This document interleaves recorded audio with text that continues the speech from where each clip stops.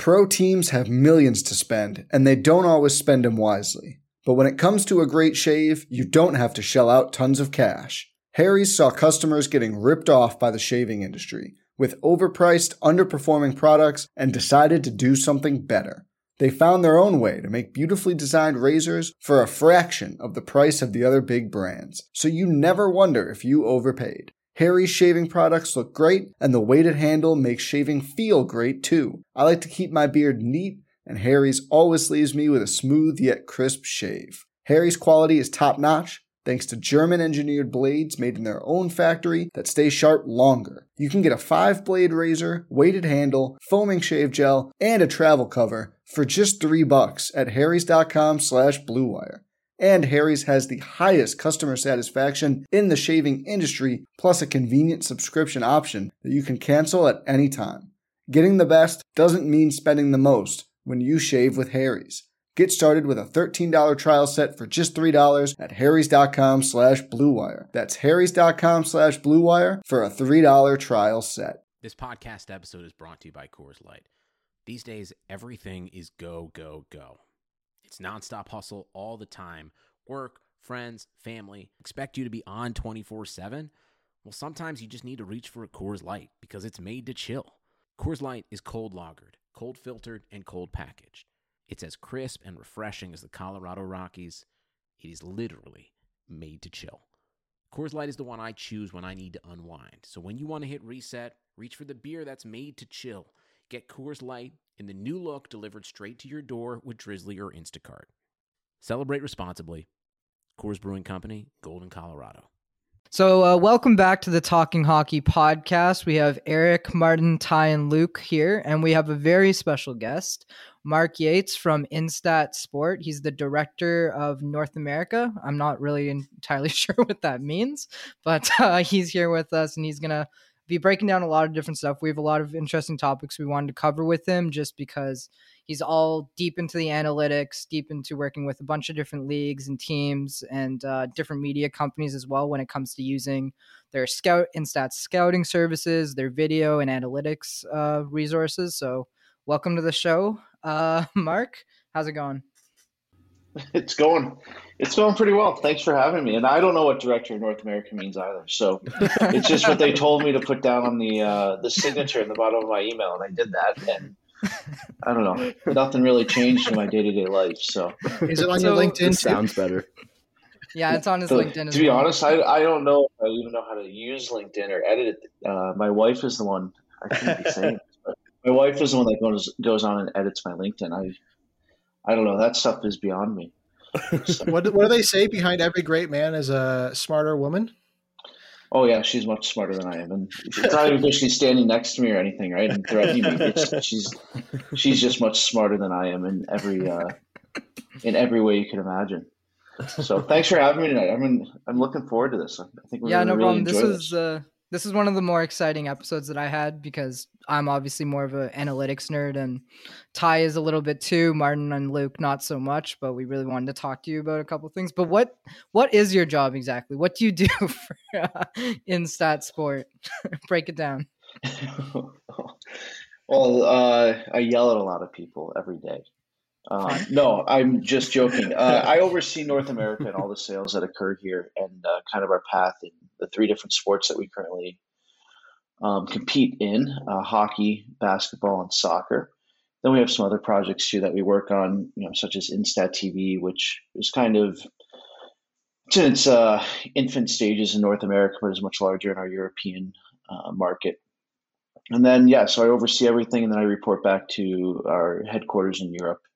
What's occurring, and you have to look over all the deals that come through. You have to communicate with everybody on your staff, and you kind of just you have to make sure that everybody buys into the process. You have to build the team, manage the team, and identify what the process is, and then reach the outcomes, reach the goals. And you laugh, or I laugh because it's not North America anymore. You kind of, when you're talking hockey, you're talking an international sport, and we'll talk hockey specifically right now, but in every sport that you deal with, you're international, right? So the other day, we're dealing with hockey, and I have to talk to people in Czech Republic or Sweden and figure something out to benefit one of our clients in North America. Or Lots goes on. Obviously, we have a heavy Russian influence in our company. We're a Russian company initially. So doing a lot of work with KHL, MHL, VHL, et cetera, making sure that our clients get that information. But it goes to every sport. It's understanding what we're doing in Western European, the top 5 leagues in soccer, right? And how that's going to impact what we're doing in North American soccer. People, the MLS is hiring people from that market, right? Or they're from the South American market. So I have to talk to people in our South American team that might know the new coach of this team, and can we get an in there and make sure that we're servicing that customer, et cetera. Or basketball, we're much larger internationally in basketball than we are in North America. It's something that I have to think about often and try to figure out a plan for. But I really have to work with the international capacity of our company in basketball to try and leverage the North American market a bit more as we get going here. So I don't know, that's what I do. I just sit here and I look at a computer screen and I talk to people and it sounds pretty that's what I do. Though. Sounds exactly like my day. That's Eric's dream job. All right, actually. Eric. Yeah, Eric wants it to be his dream job. Yeah, that is my dream job. That's what I do now, except it's not in sports. It's with cleaning companies and plumbing companies and all that. Yeah, stuff. Don't rub it in our faces how great your job is, Eric. It really isn't that great. Look, in every capacity, right? You're working and you're trying to build a team and you're trying to, work together and iron out a process that reaches the end goal. So every job is a learning process towards what you can do in sports, right? So yeah, for sure. How long has Instat been around? Oh, you're putting me on the spot. There's a story we're told to tell. Like when you first start, right? There's a story, and it is a true story. It's supposed to be 2007. Actually, our CEO was a journalist covering the Russian soccer and wanted to come up with a more efficient way to actually analyze the players and write about them. And he created Instat out of it. And incredibly brilliant individual, our CEO. And I don't say that just because he might be listening to this or something, but he's really, I don't know, people come into your life that teach you a lot, and he's taught me just an immense amount. Really just an incredibly intelligent, brilliant individual. Obviously, he created this company on his own, right? And it's in 200 countries internationally, specifically in soccer. Obviously, they don't play hockey in 200 countries, but it's an international company, thousands of employees, and all comes from him and his head. So created something really special. Mm-hmm. For sure. So you have obviously unique insight into the difference between many different leagues because you're all over the place, right? Soccer, basketball, and obviously hockey as well, and then all over the world. So we kind of wanted to talk, and our page, our podcast, we talk about this stuff all the time. It's just a constant thing we talk about is comparing soccer, and because we're all sports fans at the end of the day, mainly hockey. But you saw Martin's flag up in his room for Manchester United. I'm a huge Barcelona fan myself. I think you guys actually work for them. I think I saw that on your website, or at least I saw Real Madrid up there.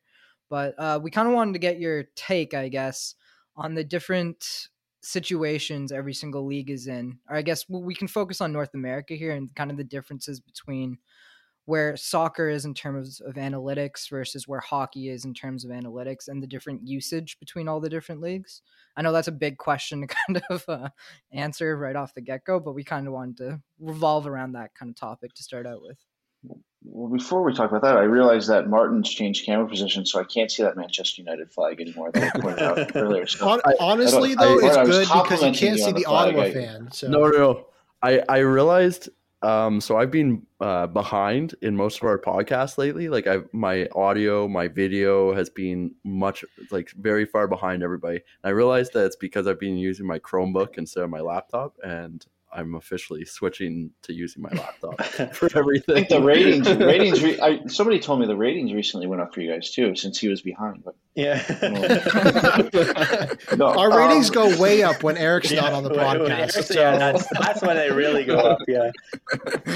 No, I mean, Well, to understand my opinions, you have to understand where I come from, right? So it's hockey based, right? I have always been in hockey, and it's actually one of the exciting things when they told me that I'd be overseeing North America, not just working in hockey, right? Originally, I was just in hockey instead. And when they told me I was going to be overseeing, it was, well, that's pretty cool because I'm going to be sitting in on, basketball conversations now. And I have to learn about Second Spectrum, and I have to learn about all these things that they're doing in soccer. And I still don't know all the company names. There's a lot of companies in Europe there's so many companies. It's unbelievable. Mm-hmm. And there's a lot of people, what's the difference between, wearable tracking technology and just, tracking it via the screen or whatever. So I always judge everything back to hockey. And, I will always say, and I think people will really be critical of me for this, and it's probably the most controversial thing I say. I think there's two problems with hockey and analytics. Number one, in hockey, the people that are running the sport, they're great people, don't get me wrong, but they're not business people, right? So like a Major League Baseball general manager, comes from Theo Epstein, Yale, economics, etc. This is the type of background, and now you're working and you're trying to mix numbers in with the actual eye test and the traditional methods of doing things. And just that background, that business background, et cetera, like the business acumen, et cetera, that allows you to take numbers and mix it in with the traditional means, right, and the methodology. That's the first thing. The second thing is I'm really convinced, and once again, we're talking about very good people, but I'm convinced that in hockey, there's a lot of people that are still trying to prove that they should be in a meeting and talking about analytics, right? So you're constantly trying to prove yourself. You're never improving upon yourself, if that makes sense, right? Like you're constantly in there banging your fist saying, this number means this and this means this. Nobody's questioning that you know what you're talking about. People are questioning, okay, how does that number help me win, right? And I need a number that's going to help me win. So when you're talking numbers in hockey, you're talking, just how does it help you win at the end of the day? Mm-hmm. And does that Corsi number, does that XG, does whatever the numbers are that you think that you believe in, mm-hmm. I don't care that you believe in it. I just want you to tell me how it's going to help me win. Because at the end of the day, this is all to help me win. So I think that that's where hockey is a little bit compared to other sports that have evolved, I would say, beyond that, where you see the NBA. Once again, I would go back to point number one I made. You're talking about executives in the organizations that are business people first, right? And basketball is just part of the business that they've come to understand. Similar in soccer on an international scale. And it's not to say that having players is bad. I'm not trying to say that. I'm not trying to get myself in trouble here. It's who you surround yourself with as well. Can they incorporate everything, right? And that's the biggest difference I see between the sports is just the real. Is it even a word? Realism? Is that the yeah, it's a word. I shouldn't say that. Realizing that these numbers. Okay, fitness data, hockey. What do they mean? They don't really mean anything because nobody's tracking a 15-year-old's fitness. So you can't see how somebody's incrementally developing over time. Mm-hmm. There's no record of this. Well, the Barcelona Academy or the Manchester United Academy, they're tracking fitness of a kid from 10 years old until they have to make a decision on it. And then they have all this data on the player, and then they sell that, right? So they're talking to FC Porto when they want to loan a player and saying, hey, here's all of his records, here's all of his injuries, and here's everything. Here's his training record day to day for the last 10 years. Well, that's how you improve somebody, right? Like that's the detail that goes into it. And I think there's a realization in soccer specifically more than any other sport that at the young level, and this would be attributable to CHL level, I'd say, or even AAU in basketball, I suppose. AAU is a different world, actually. Basketball is different development-wise. But it's the nurturing of young prospects that you can make money off of, right? CHL, USHL. Well, USHL is different as well. But CHL, these kids get drafted and teams make money off them. And, what are you doing to improve the odds that the player gets drafted? You go back to soccer and, they're doing everything they can to make sure that this player at 17 years old can be sold for 60 million pounds to the next team. And that's how they make a ton of money. Mm-hmm. And it's not even necessarily selling them, it's loaning them for a ton of money and getting him back. After that, you're literally, that team's paying you to develop them for 3 years, and then you get them back on your roster, and they're playing for you while the other teams develop them, right? So it's a very interesting cycle in soccer. And I don't know if I'm answering your question. I kind of am just rambling, I suppose. They're treating their players much more like an asset than any other Yes, sport. so it's stock. You're playing the stock market, right? Yeah. And even when you're drafting in any sport, right, you're trying to decrease risk. What does analytics do? Right? If it's combined with the eyeball test, it just decreases risk of a player and decreases the opportunity that player is a bust or not what you expect. Better right? decision There's more making, information. yeah. Exactly. And that's the difference, I would say, right now is the realization that they're assets, and that's not a knock against players either. It's saying, I'm going to invest a ton of money in you and I'm going to make your life better so that you can become a better athlete, right? A healthier athlete, achieve your goals, etc. So, I mean, besides the owners, the players make the next most money, so they shouldn't complain too much. oh, look, you can get into a lot of. I'm not touching that one. So I'm probably, I like, if anybody listens to this, whoever's listening to this is probably going to say, "Oh, Mark, why do you say all that stuff anyway?" So I'm not touching the player versus owners battle. I'm not getting in the middle of the CBA.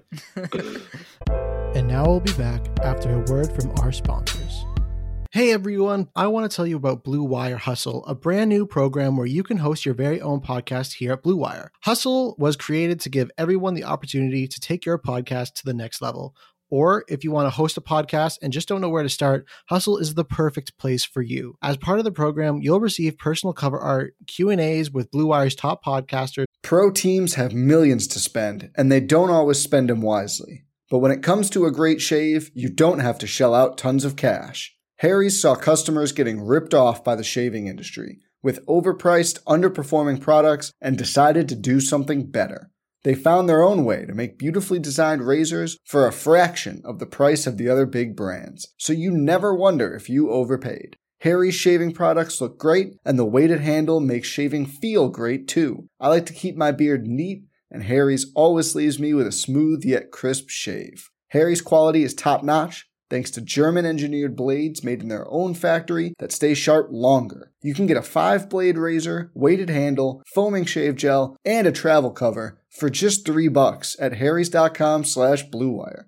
And Harry's has the highest customer satisfaction in the shaving industry, plus a convenient subscription option that you can cancel at any time. Getting the best doesn't mean spending the most when you shave with Harry's. Get started with a $13 trial set for just $3 at harrys.com/bluewire. That's harrys.com/bluewire for a $3 trial set. There's access to our community Discord and an e-learning course full of tips and tricks. And on top of that, we'll help you get your show pushed out to Apple, Spotify, Google, Stitcher, and all other listening platforms. And the best part is you can get all of this for only $15 a month, the same rate as any other hosting site would charge you just for the initial setup. So whether you're starting from scratch or have an existing show that you want to grow, Hustle is an open door to leveling up your sports experience. Acceptance into the program is limited, so get your application in today. To apply, go to bwhustle.com/join. Check out the description box to find out more, but that's bwhustle.com/join. The economy is made up of real people doing real stuff, and it affects everything. Which you obviously know since you're a real person doing real stuff. Marketplace is here to help you get smart about everything beyond the what of the day's business and economic news. We dig into the how and the why with the real people driving our economy. From big tech and interest rates to small businesses and what's happening at the Fed. Marketplace breaks it all down so you don't have to. Listen to Marketplace wherever you get your podcasts. And now we'll get back into the show.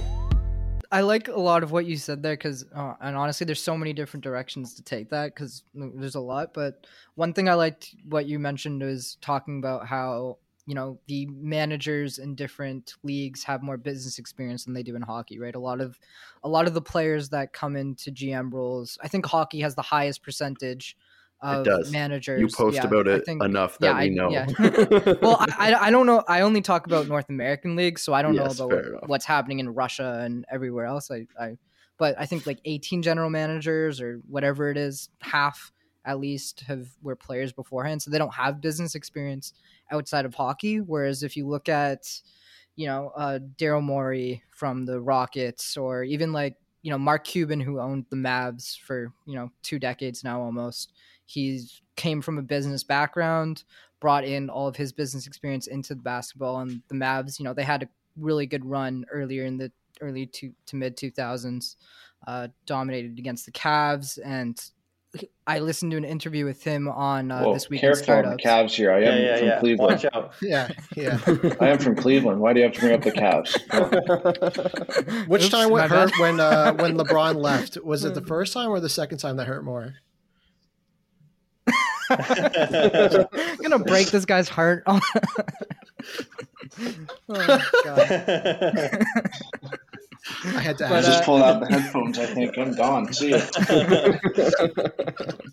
I forget what I was saying, but yeah, he talked a lot about how he brought in data and all this other stuff into the organization that wasn't really there previously, and that's how he gained an edge in the NBA when he first came in, because he brought in all this data and analytics that a lot of other teams at the time didn't necessarily have. I think Daryl Morey is the perfect example of what I'm talking about. Yeah. I think Daryl is an incredibly intelligent, obviously, I mean, his record talks for itself, right? Genius, but he's an incredibly intelligent individual. Yep. But then you talk about, are the numbers you're using going to help you win? Mm-hmm. The numbers Golden State used, they helped them win. So these numbers were the relevant numbers, right? Daryl, uses a lot of numbers, and he's, like I said, an incredibly intelligent guy. But do the numbers help him win? The numbers have to help you win for them to be valuable, is my whole thing. And I don't know, I'm not going to sit here and tell you which numbers are going to help you win or aren't. That's up to the organization. But that's my whole thing. That was my next question. What numbers do you think what do you think? And you probably have a good idea of, I don't want to speak for you, but you probably have a good idea of what's going on in the public analytics sphere when it comes to all the stuff that, people are providing for free, whether it's around hockey or soccer or basketball. What do you think of the data that they're doing and what they're doing with it versus what you guys are doing with it, or other companies that are your competition? Well, first of all, I think what separates Instat as a company is that we're not giving you the answers, right? So people shouldn't be coming to us for answers, because I'm telling you, I don't know what every organization does. It's not my job to know it. It's their job to find what works for them and to work with it. So I give you a platform that just gives you the data, and from there you can take what you want from it and do what you want with it. That's my job. That's how I see our job. And I think it's simpler that way. And I think, if you're outsourcing your analytics, then why do you have an internal analytics team? If you're paying a company to provide you analytical answers, there's 6 people in your organization that you probably shouldn't be paying money to, right? That, once again, personal opinion. So the second half of that is, what do I think wins? And I can only really get into that in hockey. And I personally have a lot of opinions hockey. On that's all we care about. Yeah. Well, he keeps bringing up freaking, he keeps bringing up Daryl Morey and everything. So I don't know who we're talking about. But what I would say is, I'm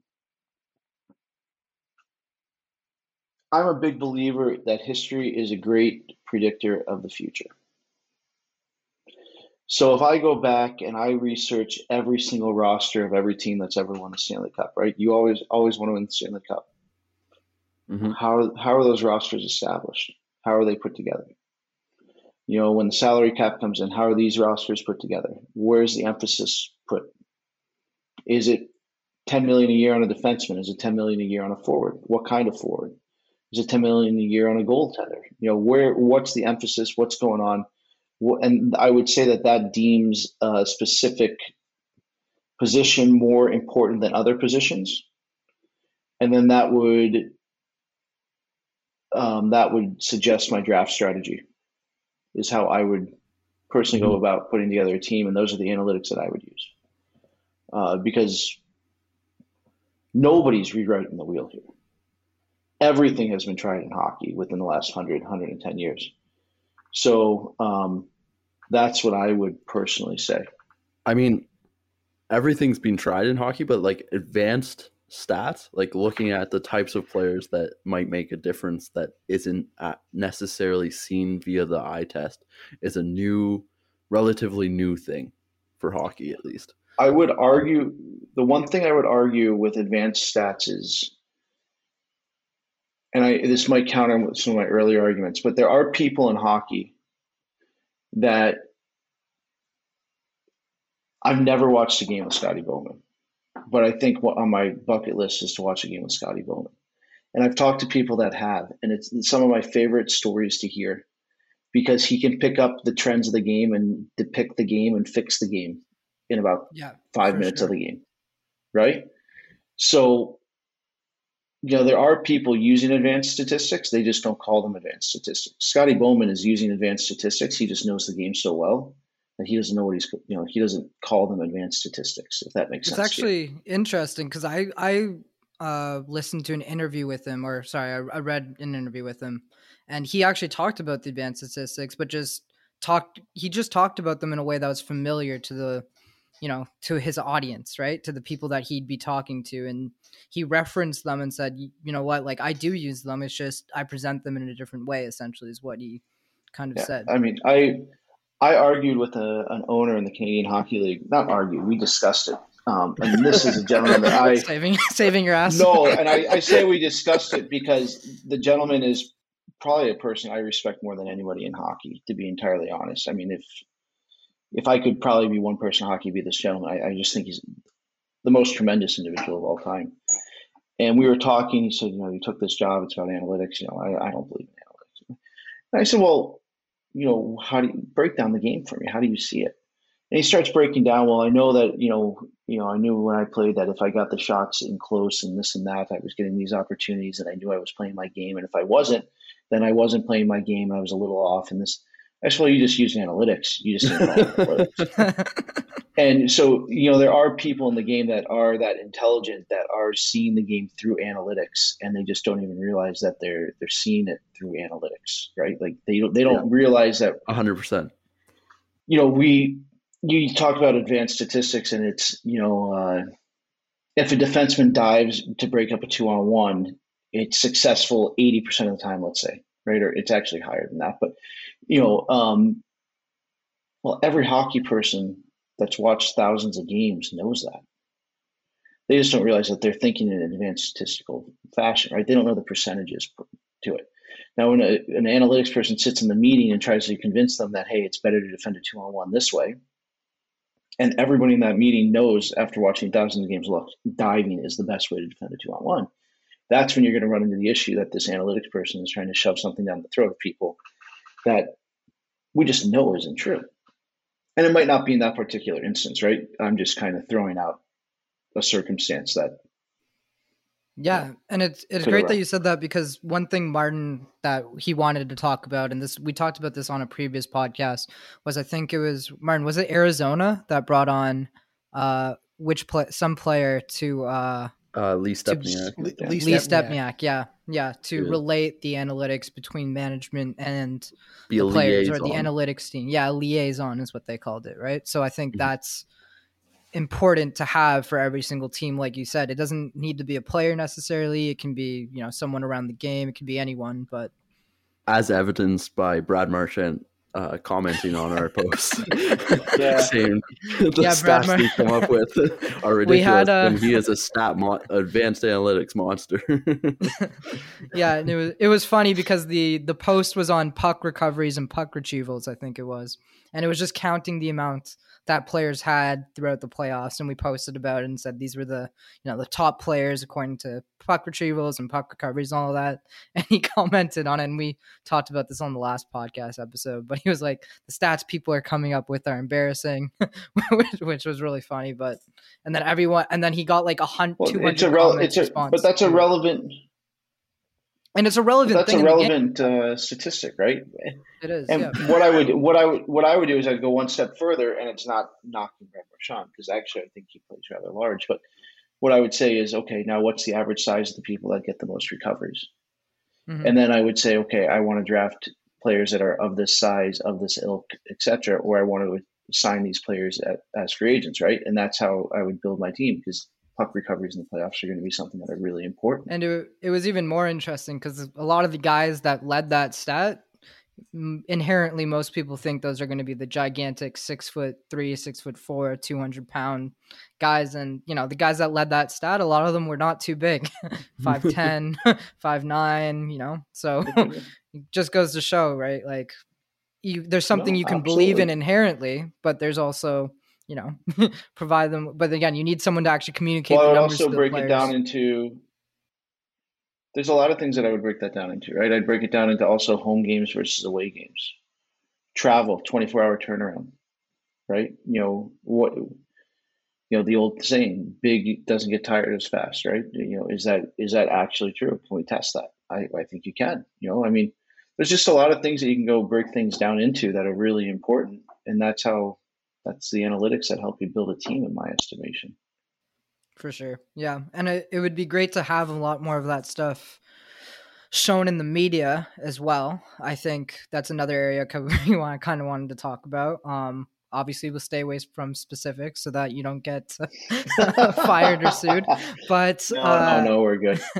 Obviously, we all watch different sports. We know inherently that baseball way more stats driven than hockey is. Even when I watch soccer broadcasts, a lot of the time, key passes, successful passes, possession, all that kind of stuff, it's all tracked in soccer, and you get presented to it with it like throughout the game constantly. The broadcasters are bringing it up. With hockey, you know, if I see like one advanced stat throughout an entire broadcast, I literally like screenshot and post it on our story because I'm just like, wow, I wasn't expecting that. So obviously you work with a lot of these people. The shot map is an all-time favorite, right? Yeah, people love the shot map. I think like one guy, he mentioned expected goals, and he actually showed a chart with expected goals for every team. And I was just like, I've never seen this before, never seen this happen on broadcast before ever. So I was just like, everyone was shocked by it. Everyone on Twitter. It was the late West Coast game for sure. Yeah. Yeah, I think it was. Hidden in the back page, hidden in the back pages, you know. But so why do you think that is? What's going on in those because these people, a lot of those people are business people, at least running the broadcast and stuff like that. There's more business people in that aspect of it, right? Well, I would think that many of them are preparing with statistics. I think they do a lot of reading and preparation. But I think when you put XG up on the television screen, first thing everybody says is, what the heck is that?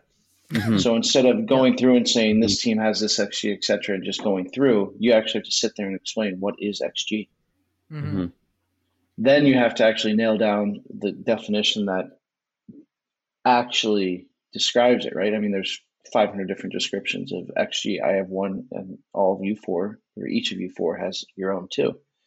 So I think that's an issue with using it on television, right? It's just actually showing people, having the time to sit there and explain why that's important, what's going on.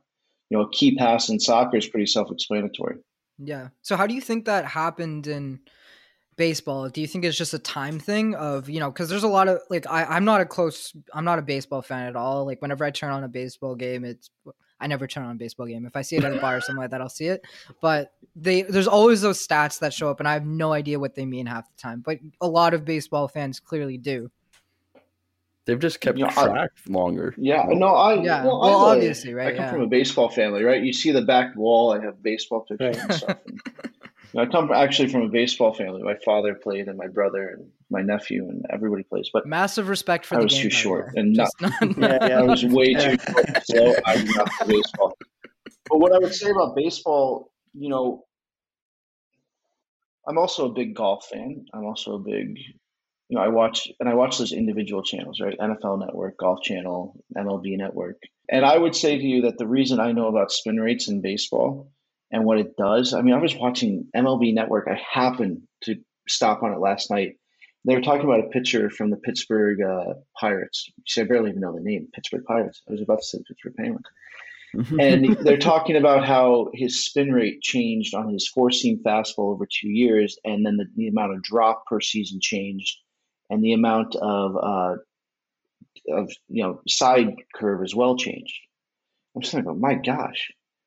And they go, yeah, well, this is because of this. He changed his grip, and also he has a different pitch that now has more effect that he throws in combination with this.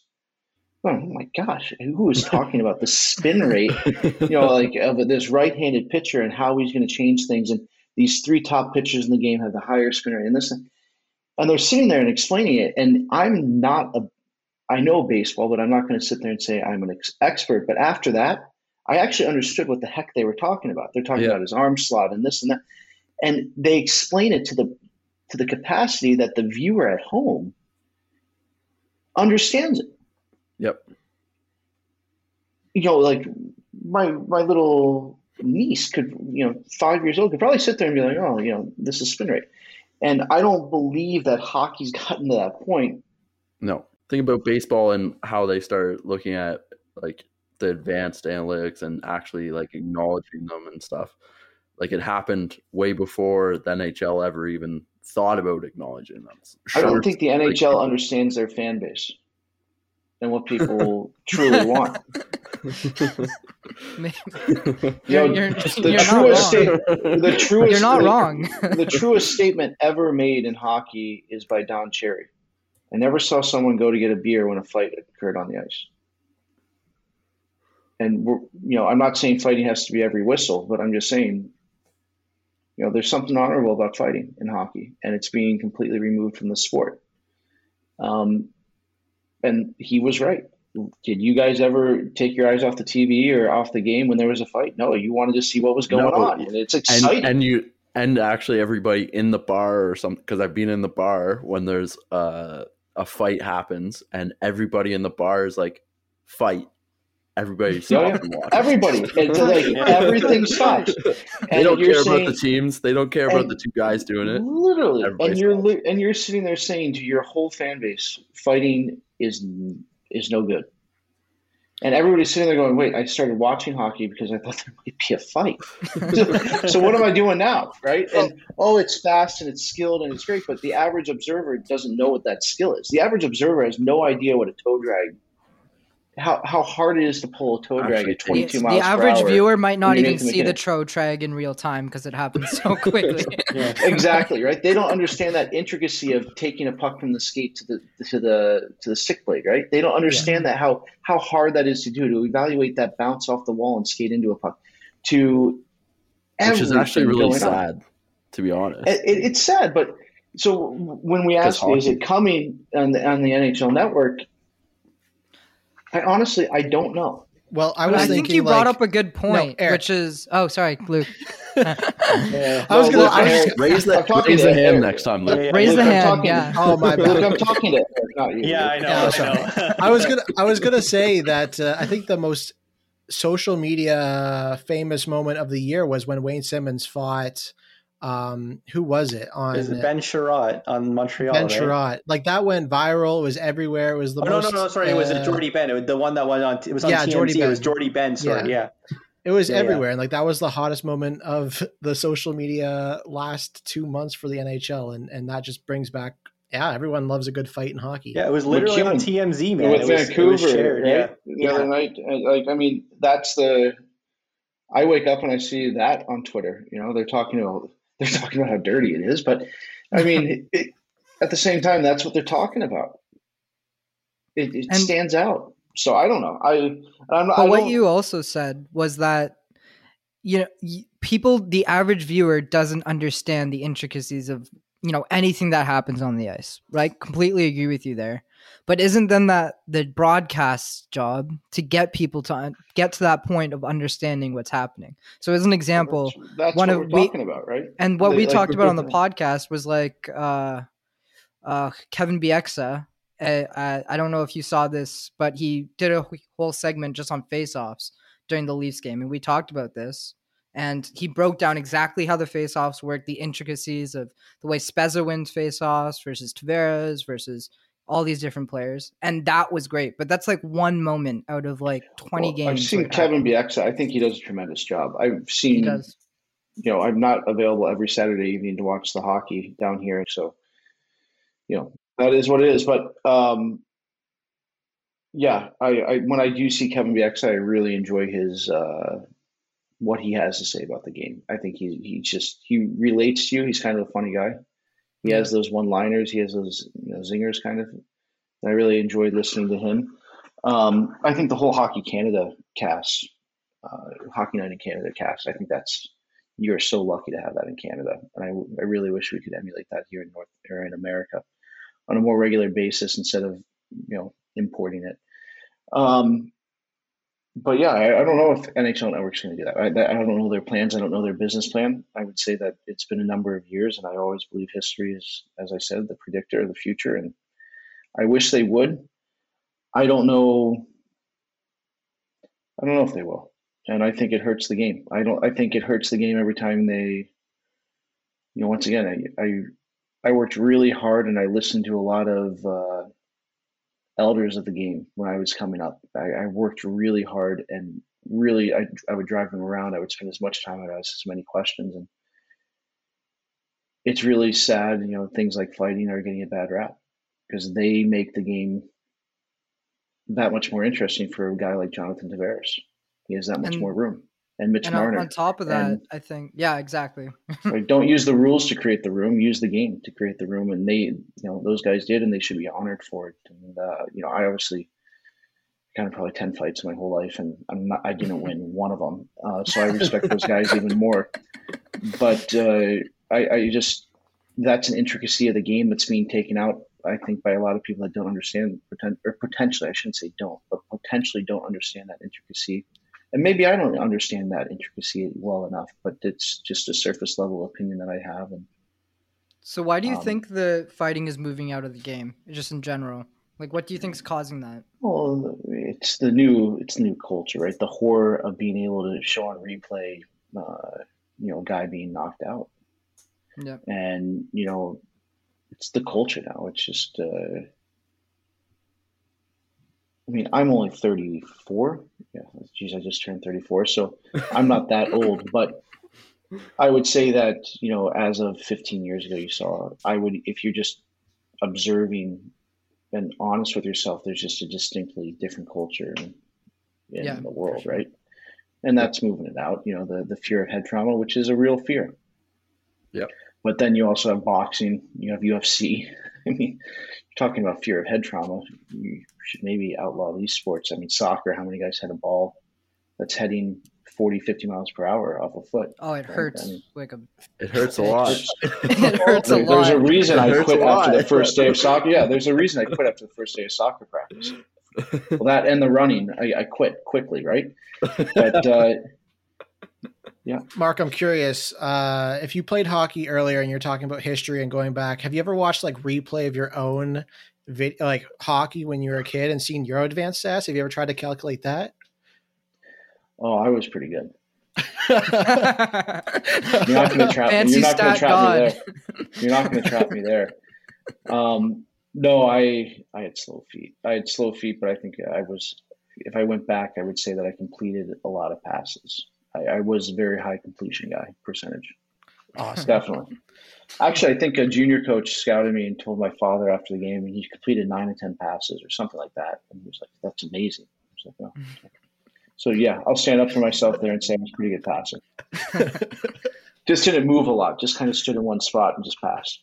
That was Mark. If you had to, speaking about slow feet, good passer type thing, if you had to narrow down one thing that you looked for in a prospect or something, is there one thing, or is if they're good at one thing, you can teach them the other thing, skating, they're an insane skater?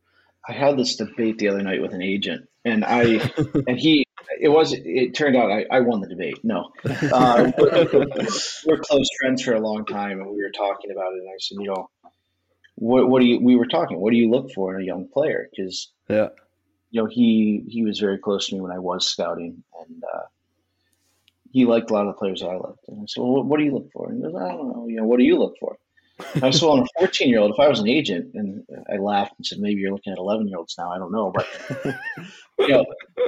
the agent business is interesting. But I said, the agent business, very interesting, different topic, but yes. Very interesting. I said, at 14, you're looking at hockey sense. 15, you're looking at hockey sense. 16, you're looking at hockey sense. 17, it's hockey sense. Now, why are you looking at hockey sense? Because I can control the physical development. It's what we talked about, right? They're an asset. So I can really work on the physical development. Yeah. Now, is a kid that is max 180 pounds am I going to be able to make him 200? I don't know about that, but you can at least improve them physically up to a certain degree, but you can never, the mind, I find, understands the game or it doesn't. Yeah. But then you get to the next level and you say, okay, what is hockey sense? And that's huge.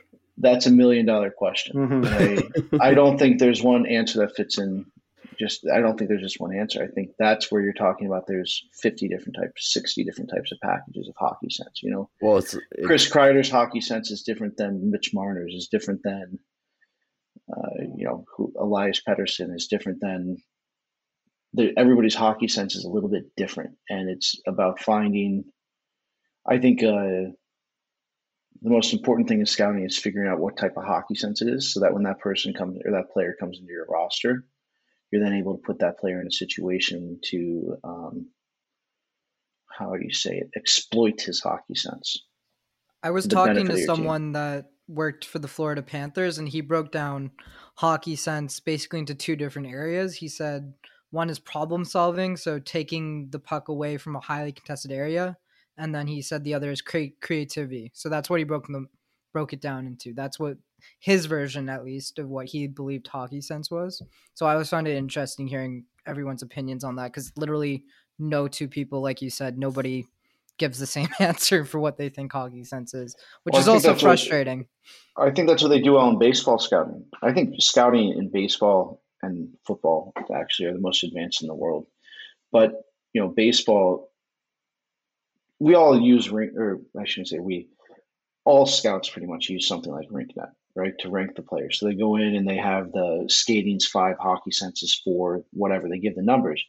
Baseball has the exact same format, but those numbers are much more accurately applied, right? So they have better baselines as to what is 5 hockey sense, what is this, what is that, what exactly what is a 4 skater, why isn't it 4.2, maybe a 4.4, etc. And that's why their algorithms might be a little more exact. And NHL teams, I think, are trying to do that, and they might be accurate as well. I don't know, but I do believe that there's just so many types of hockey sense, right? I mean, you have, on the Leafs. I mean, you guys are all from Toronto except for the one from Kingston, I'll say. But you have, Mitch Marner is the creative type, and then you have John Tavares, which is kind of a creative scoring type, and not so much defensively. But Mitch Marner is willing to activate himself defensively to cover for a forward that might get back into the play late. And then you have Austin Matthews, which is a completely different type of player. And I don't know. I would put it into a lot more categories personally than 2, but that's an organizational philosophy, I'm sure. I don't know how much you've looked into past players, past drafts and stuff. Where would you have drafted a player like Mark Stone, who is maybe one of the best defensive players available, still offensively incredible as well? I asked because Mark Stone's probably one of my favorite players. But just remind me where he was actually drafted. It was somewhere in the fifth round, yeah. Fifth round, so and what really well, I don't think I ever watched him, so I can't really comment on that. I don't know what he is offered. Yeah, I don't know him well enough. I mean, but I would say assume, that this is just an assumption. But my buddy Walker, shout out to Walker. But Walker, Walker. always used to point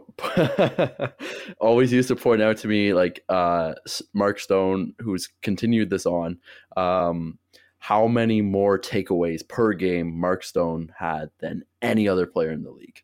And he's continued this on throughout his NHL career, which makes him incredible. And you see videos of him and his takeaways, and they're just incredible. And it's because he knows where the puck's going, how to get the puck away.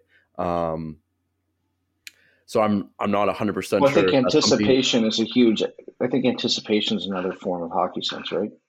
Some players have it, some players do not. Some players watch the puck and then react to it. Some players anticipate. I think that's something you see that in a game, right? You'll see a defenseman that turns and watches the puck go all the way around the wall and then tries to skate after it. You'll see a defenseman turn and go to where the puck's going to be, right? There's two types of defensemen there.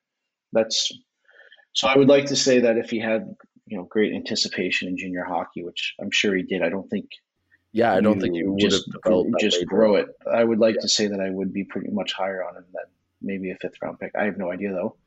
But I would also say, it goes into the type of hockey, right? I mean, the CHL kids are always closer to their ceiling because the CHL is more complete game. It plays with more hockey sense. It's more structured, right? Yep. So if I have a lot of hockey sense, and I was talking about this with that agent the other night, if I have a lot of hockey sense and I'm playing with 4 guys that have no hockey sense, I look worse. Because I'm trying to figure out where they're going to be, and I expect things to be organized, but these guys are skating everywhere, and it's whatever. For sure. And I think you find that a lot. I think that's actually a huge reason that the USHL kids aren't drafted as often and become free agents more often in NCAA hockey. I think that's a huge reason for it because of the structure of the game in Canada versus the structure of the game in America, where it's more skill-driven, individual player-driven, and speed. And Canada, it's obviously a blend now, but it's more of play a position, play the game the right way, move the puck, much more headsy, I guess you could say, type of game. And I think there's major, I would say you could probably get a dog running around in the background, but I would say that there's two very contrasting styles of hockey, and I think one highlights hockey sense and one really hides hockey sense.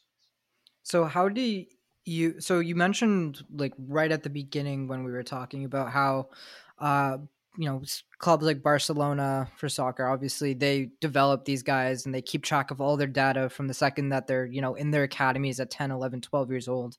Do you think that's where the CHL is eventually going to be going? Where do you think they'll ever have the resources to do something like that? Or do you think that's completely out of, the realm of possibility at the moment or in the near future? I don't think it's out of the realm of possibility. I think it's possible. It's absolutely possible. I think you have to hockey's got to figure out what they actually want, right? I mean, wearable technology is really tough to draw baseline results from. Then you have the accuracy issues with actually just tracking through the cameras, etc. So it's what do you want?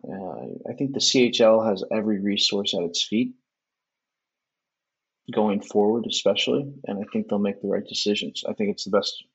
I'm biased, but I believe it is the best or one of the best development leagues in the world.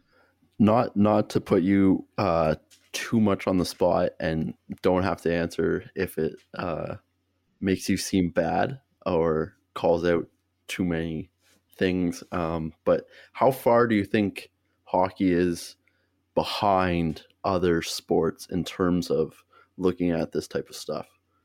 I think years, decade. I think they're 15 years behind the NFL. Behind the NFL, they're 15 years. Major League Baseball. How quickly do you think they can catch up based on it's already been done in other sports, right? So they have the blueprint of doing this. How quickly do you think they can catch up? I think they're really working to catch up. Look, hockey's a complicated sport too, right? It's very complicated compared to a lot of the other sports that we're talking about. Yeah, definitely. It's extremely complicated. one of the fastest sports out there. Yeah. And you have a lot of intelligent people working in hockey, and I'm sure they're going to catch up. I'd say, look, I think it's a fact they're probably 10 years behind most sports. It's not a hidden fact, I don't think, but I think they'll catch up. Definitely. They'll figure it out. They have to. Hockey has to, or it's not gonna last very long. So, you got to figure everything out. Yeah. All right. 10 years behind. I got an answer. But I mean, like, there's just things that you have friends in other industries. I laughed, or I didn't laugh the other day, but I laughed after the call. But somebody mentioned to me that a team was filming their practices and reviewed every practice. And I said, well, you can go back to Hard Knocks, the first season of Hard Knocks, and I'm pretty sure they were doing that, right? Like, they do that in football, and they've done it for a long time in football. They literally sit there and watch tape of practice, and they evaluate their team. They evaluate players. They evaluate they scout college players from practice film. And to sit there and say this team is so advanced because they're watching the film of their practice, I kind of said, well, okay, that should be expected. That's 100 teaching opportunities a season. Why aren't you? Why wouldn't you do that? 100%. If you have the capacity to do that, you should be. I mean, you're practicing 2-to-1 ratio at least of games, I would say. CHL's got to be 3-to-1, I would say. 3-to-1 ratio. So you're not going to teach all those practices. I mean, I don't know. How much do you think resources play a role in Eric, one second. Mm-hmm. Being conscious of your time, Mark, how much time? Oh, yeah. It's 10 o'clock. We got 8 minutes. We got 8 minutes before I have to go. I'm watching the timer myself. Don't worry. All right. I've been watching the timer since you guys signed on. All right, Eric, ask your question. Completely joking. For the viewers that aren't watching the actual screen here of us joking around, I was joking when I said that. No, there's no jokes allowed on this podcast. Actually, they're going to take you at face value. And the 4 hosts of this podcast are a complete joke. So. Yeah, we are. But there was 2 things I kind of wanted to ask. One is, how much do you think hockey being behind other sports has to do with resources? Obviously, NHL teams smaller than NBA teams, smaller than football teams, but obviously, there's plenty of soccer teams that are smaller than plenty of NHL teams right now, and they're doing a good job. So how much do you think of that as resources? And then on the other side of I'll follow up after. Make all the excuses you want. You either want to get better and get stuff done, or you don't. I don't know. I don't know. I mean, you either find it necessary or you don't. I can't answer that. I don't run an organization, right? It's very unjust for me to judge that. But I would just say that if it's going to make you better, then you got to get it done. So on the other side of things, with regards to accuracy, because you've said that word a lot of times, because the accuracy of data, obviously super important. If you're getting it wrong with the data, then your decision making is going to be wrong as well. So one of the major criticisms, and I say this all the time, everyone in the analytics community when it comes to hockey says this all the time, a lot of it's based off of the NHL play-by-play data. So, shot locations, angle, all that kind of stuff, it's all tracked there. And then every single, expected goals model and everything based off that play-by-play data. And it's notoriously off. Shot locations are off, everything. So when it comes to Instat, what do you have to, and obviously I'm not expecting you to say I'm biased, Instat's so inaccurate, but how accurate do you say your data is, and, compared to the NHL's data? And how do you guys go about actually analyzing that kind of information? Is it all just computer vision? Is it, someone sitting in on there's nobody doing this. Is actually, I love answering this question for clients. Nobody's 100% accurate. People always say they are. The people that typically say they're 100% accurate are the ones that are just handing you a piece of paper and saying, here's the data, and there's no video to support it. Right? What we do and what some other companies do is on our sites, you can click the metric and there's video that appears. So we highlight our own inaccuracies. Mm-hmm. What I would say is at the NHL level, I don't know how accurate their site is. I don't get into that. I worry about Instat. I would say that we're over 97.5%, 98% accurate over the course of at the NHL level, right? At the NHL level, I mean, you have great video. It's easy. AHL, great video. You see it start to slip a little bit when you get to the lesser levels, right? CHL, you're still going to have high accuracy in 99% of the arenas. There might be one really dark arena, etc. USHL, similar. Youth, it's just harder, right? The camera angles are just harder. Like, it just is what it is. But I would say our lowest youth game is above 85% accuracy. So it's still, if you're doing 3,000 metrics, I mean, you're still pretty high. You're pretty highly accurate. And then I would go in and I would say, going back to the. Oh no, Martin has something to say. No. It's after. It's after. I just want to get it in before. And I would say regarding computer vision, AI, all that stuff. Everybody, it's a buzzword. It's an absolute buzzword in hockey. I've heard some bad stories about some of the stuff that. Nobody's all AI. I'd say we're right up there with using as much AI as anyone, but AI isn't accurate. So why are you using AI? It's not as accurate. So Martin, your question. I just wanted to know, like, what got you into this? Like, you're 34 now. Like pushed you? This is something we ask all the people that we've interviewed so far. Like, what caused you to want to do this? Well, I was sitting on the couch one day and I had the choice to run headfirst into the wall or take a job, and I took this. So, no, I'm completely joking. We can block that one out too, Eric. No, what led me into this? No, we're leaving that one. Okay. I guess I don't get those rights that I asked. Yeah. No, honestly, when I left. I was let go by Florida. I was there under Tom Rowe, and when he was let go, and Dale Talon. And before that, like, what made you want? Oh, that's what led me into this, right? So no, but like, what made you want to be a scout for Florida and that sort of thing? Like, how did you get into that? Well, I never wanted to not play. Right. And so when I went home when I wasn't good enough to play Division I, and I was recruited by Division III schools, but they were too expensive. So I went home to Arizona State and I started coaching with Boris Dorozhenko, the Austin Matthews skating coach. Right. And I happened to run into him one day at a rink in Phoenix, and we hit it off and became friends. And, he's the one that took me to Ukraine, etc. And I realized I just loved coaching. I loved it. I loved being on the ice. I loved coaching. Right. And so I actually dropped out of Arizona State, and I went back east and worked as the video coach pretty much for UMass Lowell for a year. And I just loved coaching, right? So then I go on and I coach junior hockey in I think it was the Atlantic Junior Hockey League, and then their Tier 2, their Junior B League, whatever that was. I was working for the Connecticut Wolfpack and still loved coaching. Next year, I go to New England Huskies and, love coaching, get the call in November to go to Ukraine. And I had started scouting for Halifax at the same time. So I had coaching and then I had Halifax now, right? And I was kind of comparing them.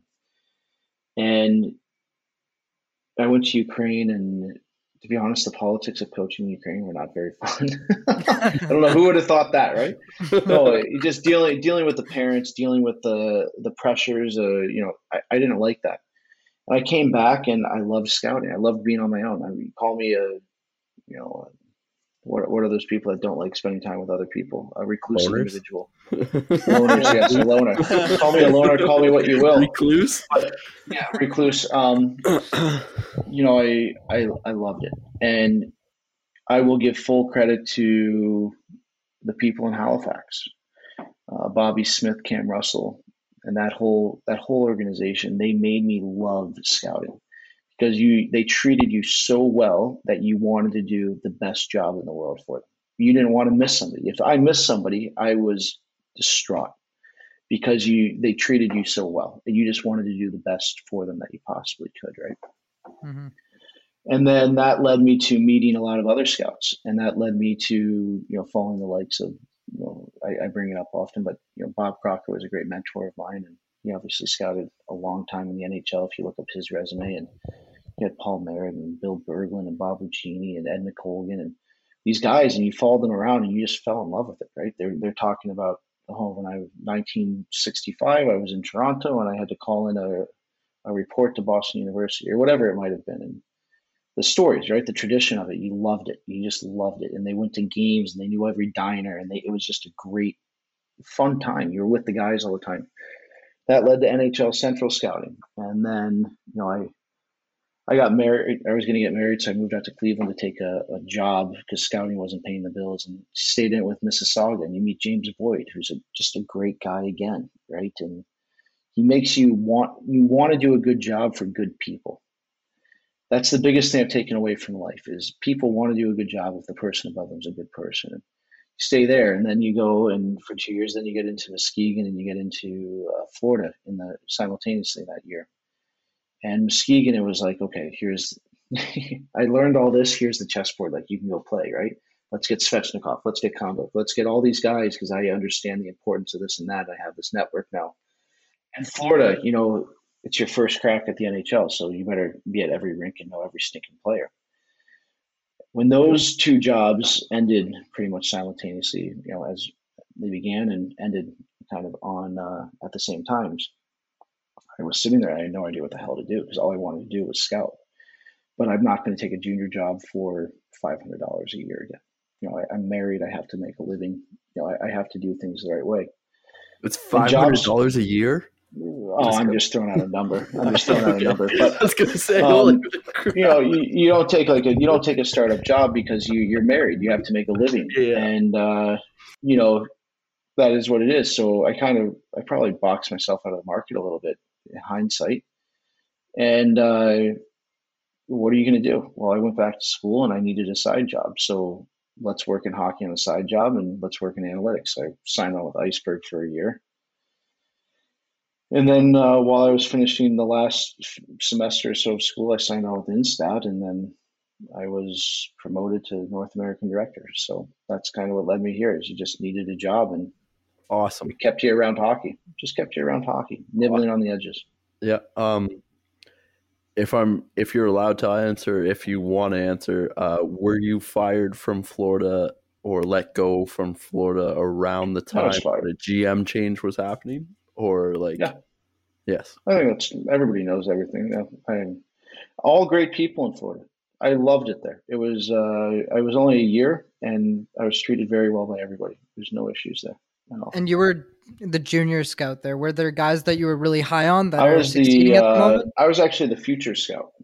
So the underager scout, and I had a pretty good list. I knew the underagers pretty well.